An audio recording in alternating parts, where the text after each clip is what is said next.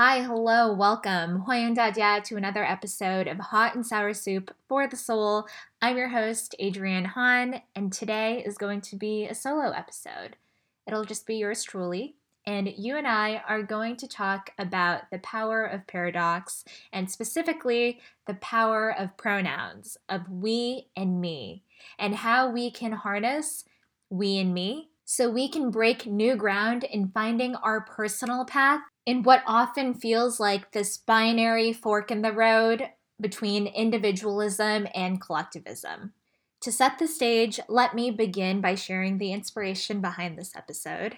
If you've been following this podcast series, the name Anna Lee might ring a bell. She is a former mechanical engineer from Amazon turned sex tech co-founder at Lioness. We featured her a few episodes ago.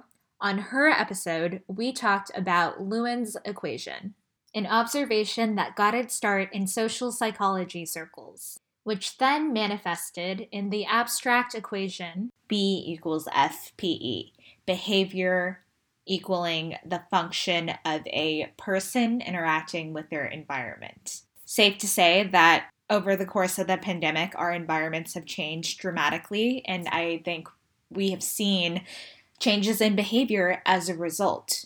We have more time to spend with ourselves, to think more critically about what we spend our time on, what we spend our energy on, and fewer social distractions. And I would venture to say that a lot of the social and civic movements that we've seen over the past year are a result of us more closely interrogating our relationship with ourselves and the communities that we belong to.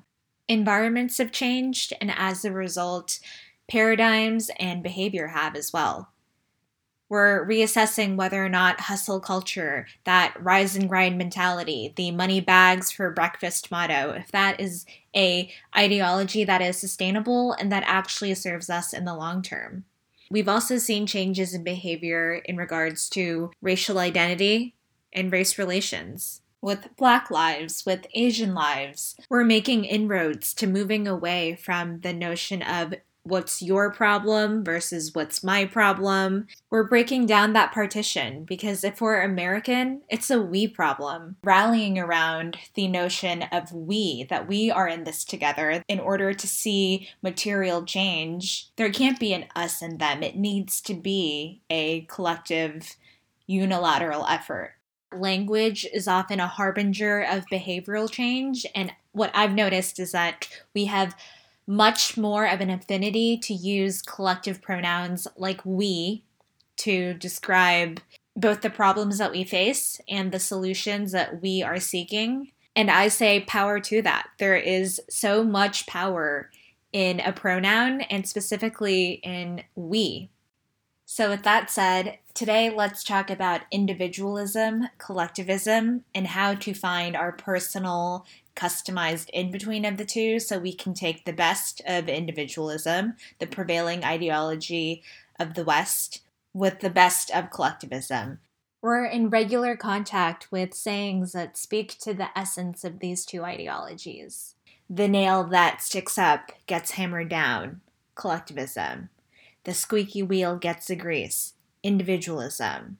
Or the proverb, if you want to go fast, go alone. If you want to go far, go together.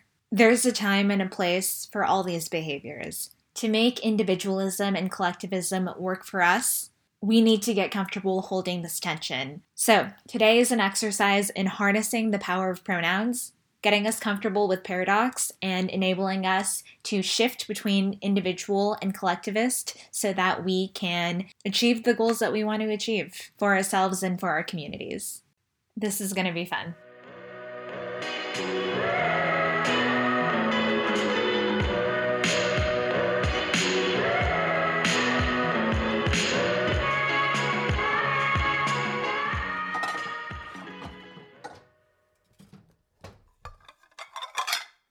Let's start with step 1.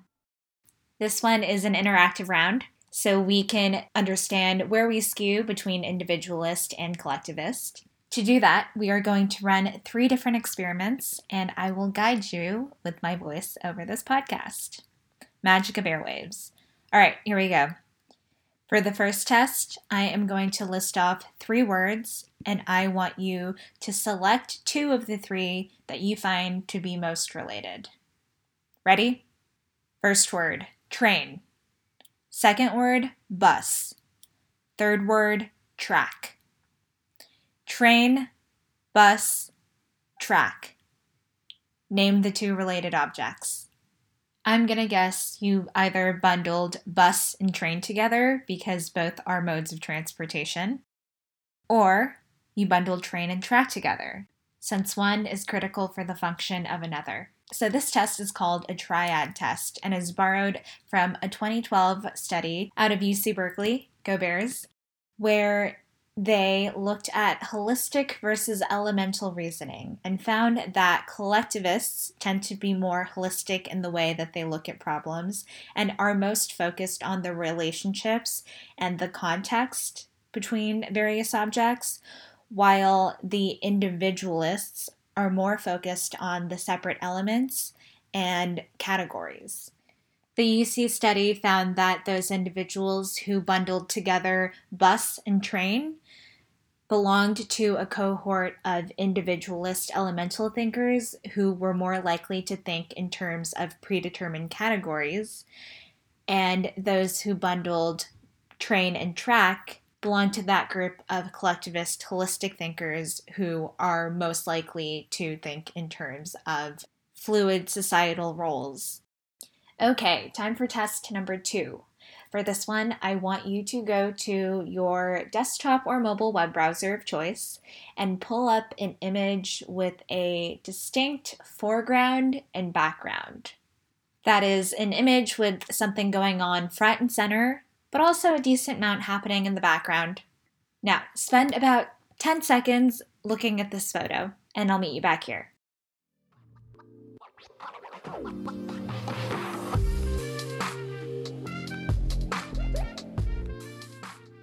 Welcome back. So in those 10 seconds, what were you focused on while looking at that photo? Were you focused on the foreground of the image, the focal point, or did you find yourself more intrigued by what was happening in the background? This experiment is akin to one done at the University of Michigan, where they used eye tracking technology to study the variations in eye movement between cultures when viewing an image. And what they found was that individuals from Asia, generally a more collectivist society, spent more time looking at the background to glean context and understand how the various components of the image were all working together, harkening back to that holistic thinking that we were talking about earlier. Whereas the study participants from America, a more individualistic society, were more likely to spend time looking at the focal point of the image, the objects, the people that were front and center.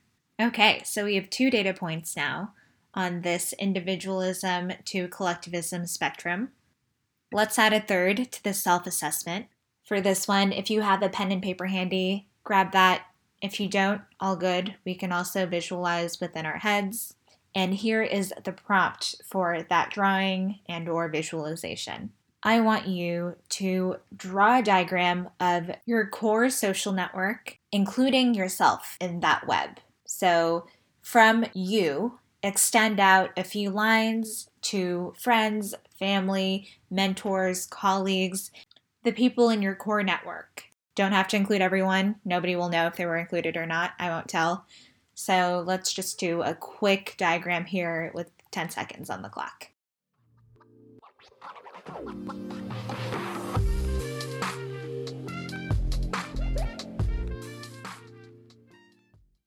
Pencils down. Okay.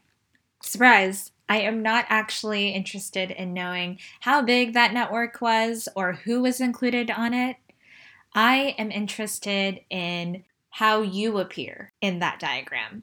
How large are you in this diagram? How large are you relative to the individuals in your network that you've noted?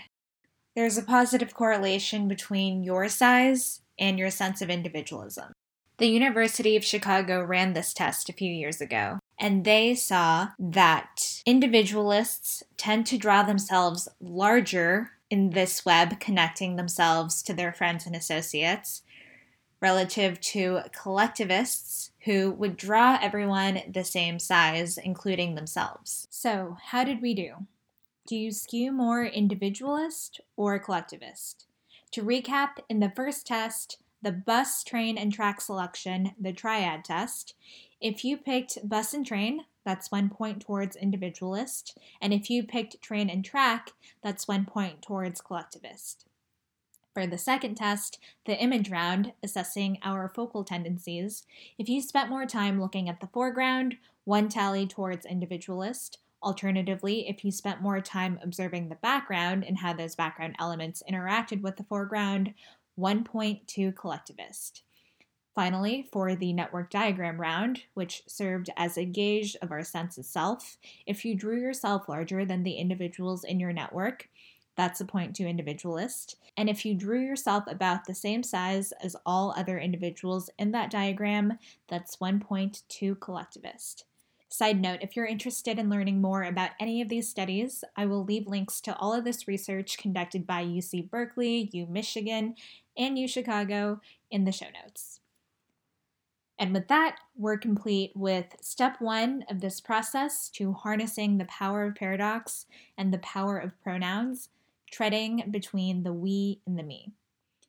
Now that we have a more intimate, real-time understanding of where we lie on the spectrum of individualism to collectivism, let's move to step 2, the forward-looking component to this, knowing which direction of the spectrum we can get more comfortable with so we are better equipped to flex between the me and the we, and to flex between going alone and going together depending on the situation at hand. To start part 2, a little bit about myself and my journey treading between the we and the me, balancing default tendencies with an intentional counterweight to arrive at a personal calibration between the we and the me that I've found to be most productive. So I'm a first-generation Asian American. I was born in China, and at age 3, my parents and I emigrated to the US, and I would go back to China often during summers from elementary through middle school. So I spent my formative years around a lot of Eastern influence, a part of the world that skews much more collectivist. And there's no doubt in my mind that that Eastern influence permeates my subconscious. When operating on autopilot, my default way is to be thinking about how my actions and the effects of those actions play in the context of the we, the collective. Of course, growing up in the US, I have also come to nurture my individualist mindset, particularly upon exiting academic systems and entering into the professional workplace. I became acutely aware of how important individualism is, especially when you are earlier on in your career and working as an individual contributor. Being comfortable with being the squeaky wheel, with shining the spotlight on yourself, is imperative. Of course, table stakes is that good work is done, great work, ideally, but building from there, oftentimes a direct manager is too busy to constantly be keeping tabs on what you're doing and how you are succeeding in the areas of responsibility. So it's important to keep an inventory of those wins and refer back to them actively when you are chatting with your boss and perhaps your boss's boss. That way you are top of mind when there is talks about promotions, when there is talk about salary adjustments. And that was something that took a little bit of intentionality to come to the understanding that when shining the light on me, I was not detracting from the team. I was not detracting from the unit. It was an opportunity to provide my boss with the ammo that they would need to go and negotiate for more resources for both the team and for me, the direct report. Then, a few years in, when I started to manage a team, I came to realize that my we mentality really came in handy, because when I would negotiate for more resources for the team, it would be anchored to the we. All of the me goals were also anchored to the we goals, because I knew that if the team had more headcount, had more budget, the benefits would be reaped by the we. So it made me a fiercer negotiator as well. I was fueled by a professional we and a personal we. My professional we being the team at work and knowing how hard they were working, wanting to provide them with the right career opportunities to keep making progress towards their professional goals, along with their financial goals and making sure that their salary was allowing them to achieve the financial freedom that they hope for themselves. For my personal we, that included my friends and my family, the people that I hold near and dear who I wanted to treat. And I knew that having a higher income and a more accelerated promotional track would enable me to be in a position to do that. By tying my self-advocacy to a collectivist perspective, it gave negotiating purpose and set me up to be a more fearless negotiator. In this process, I came to the realization that individualism is not inherently good or bad, nor is collectivism. The most game-changing power comes from being able to move between the two. And for sure, it takes intentionality, but we as humans are incredibly adaptable and flexible, as we demonstrate time and time again. And additionally, studies have shown that individualist and collectivist perspective are a result of nurture. Recently, a study out of the UK followed a Bangladeshi community as they emigrated from Bangladesh to the UK, and they found that while in Bangladesh, these individuals tended to skew collectivist in their behavior. But after emigrating to the UK for a few years, they had shifted to a more individualistic perspective.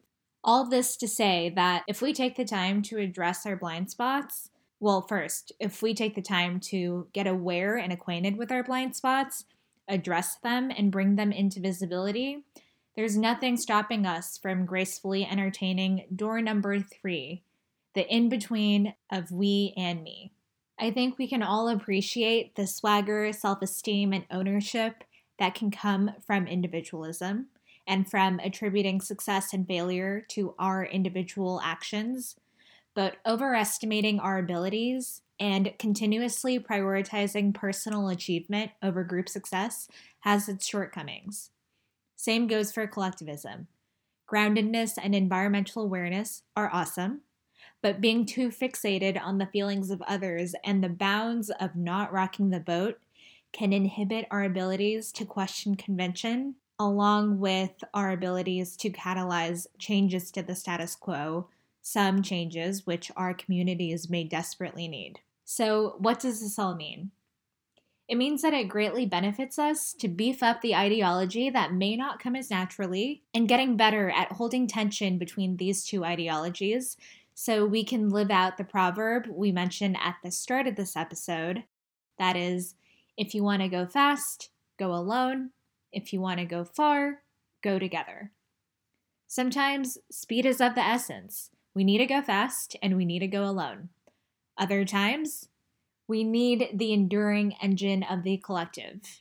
We're embarking on a marathon and we need a team to get to our destination. With that, we conclude step 2, acknowledging the value of holding tension between individualism and collectivism. So far, we have figured out where we lie on that sliding scale of the two, and we have unearthed the unassuming power in getting comfortable with that middle ground. Now, let's get into step 3 of this episode, the final act, where we talk about some actionable steps to building that comfort. So let's start with those of us who skew more towards the collectivist side, who are more focused on we over me. Sometimes we do have to get comfortable with putting ourselves in the spotlight and focusing on me. If this is you, here is some food for thought. There is a study done by Harvard Business School where they looked at the relationship between gender and likelihood to negotiate salary. What they found is that men were far more likely to negotiate their pay than women. The caveat here is once a woman becomes a mother and has a dependent, she is much more likely to start negotiating at the same frequency as her male counterpart. If you are more of a collectivist, the beauty here is that you don't need to have a dependent to get into this mindset. Think about the unit in which you operate in, your family, your friends, and let that motivate you to negotiate for the resources that you wish to have.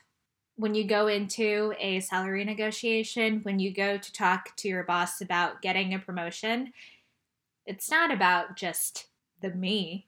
You are helping to secure those resources to help elevate the lives of those around you, to help elevate the lives of your unit.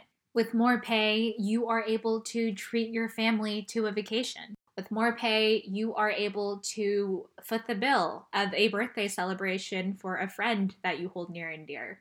You are able to have more funds to donate to those causes that you care about, to start those grassroots efforts to create the change that you want to see in your community in areas that you are most passionate about. Your me can be anchored to the we. And as a result, you have a whole community that you're advocating for every time that you advocate for yourself. And contrary to the Harvard Business School study, you don't need to be a parent to access that fuel. No crying babies, but the same propensity to self advocate. Now, for those of us that skew more on the individualistic side, with the focus on the me over the we, the main lever here is just to shift our focus. Rather than focusing inward into how we're feeling, into what we want to say, into what we want to do, just take a beat and turn all that attention outwards to the environment that you're in, to the people that you are around, physically or virtually, probably the latter at the moment. It's startling when you realize how much of a difference one can feel when one turns that attention outwards. I don't know if you've noticed this, but I definitely see in myself that, when I get anxious, when I am stressed and there's just constant chatter in my head, it's usually because I'm too focused on myself, on the me. And once I am able to engage with someone else and ask how their day is going, what they're working on, and truly take the time to be in that moment, the chatter in my head dies down because my attention is now directed outwards at something and someone beyond myself. And while self care and self esteem is important, too much focus on the self can be fertile ground for anxiety and selfish behavior, intentional or not. There are two proverbs that I look to as little nuggets to remind me when my lens is zoomed in on the me. Let me share them with you. The first proverb is, "You have 2 ears and 1 mouth, and you should use them in those proportions." Bombshell, I know. The second is, "To listen well is as powerful a means of influence as to talk well, and is as essential to all true conversation." And you know what I mean. When you engage with someone and you know that they are just preparing their response to you, it doesn't allow for connection. It doesn't allow for the we to exist. It completely sucks the oxygen out of the room because you're like, okay, I'm just having a conversation with someone who wants to have a monologue. So if you came in as more of an individualist in that round one assessment, dare to dial into the we. Remind yourself of that ear to mouth ratio, the 2-to-1, and make sure that you're exercising your ears as much as you do your lips. The irony of me sharing this over a solo podcast episode is not lost on me, but trust, I make sure to give my ears plenty of exercise when I'm not recording an episode. Anyways, flexing between individualism and collectivism is especially pertinent today because while it is so valuable to advocate for one's worth and to have the individualism to think for oneself, to question the status quo, those gains can either be amplified or discounted by collectivism. Understanding how our thoughts, actions, and behaviors play into the larger ecosystem and either perpetuating, deconstructing, or renovating the institutions that we live amongst. In closing, the Bay Brigade And Hot and Sour Soup for the Soul, this podcast, is grounded in the modus operandi and is greater than or.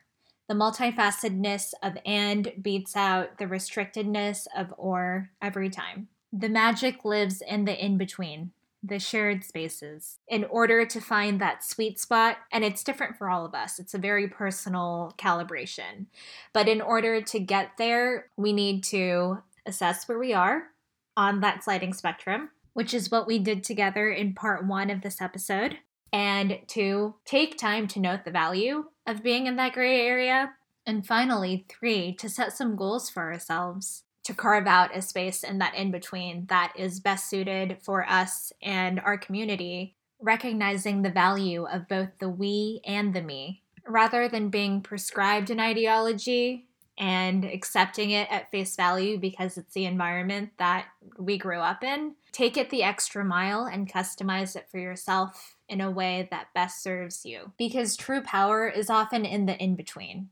Power is in paradox. Power can be, in our case today, in pronouns. And for us to achieve our mid and long-term goals, whether that be individually or as a community, sometimes we'll have to go fast and sometimes we will have to go far. And that's a wrap. Thank you for joining me today, and thank you for being a part of the Babe Brigade and this mission to spotlighting those stories and narratives that mainstream media has been sleeping on, while celebrating cross-cultural spaces and the power of and, quite literally. If you enjoyed this episode, make sure to subscribe for more and to leave us a review. It helps us greatly with organic reach. And if you want more of the Babe Brigade, you can always find us on thebabebrigade.com or on Instagram at thebabebrigade.nyc. We love hearing from you, so drop us a DM, send us a good old-fashioned email, greetings@thebabebrigade, and let us know what you want to hear more of and what your goals are in balancing between your, me, and we. Until next time, goodbye, 再见, toodaloo.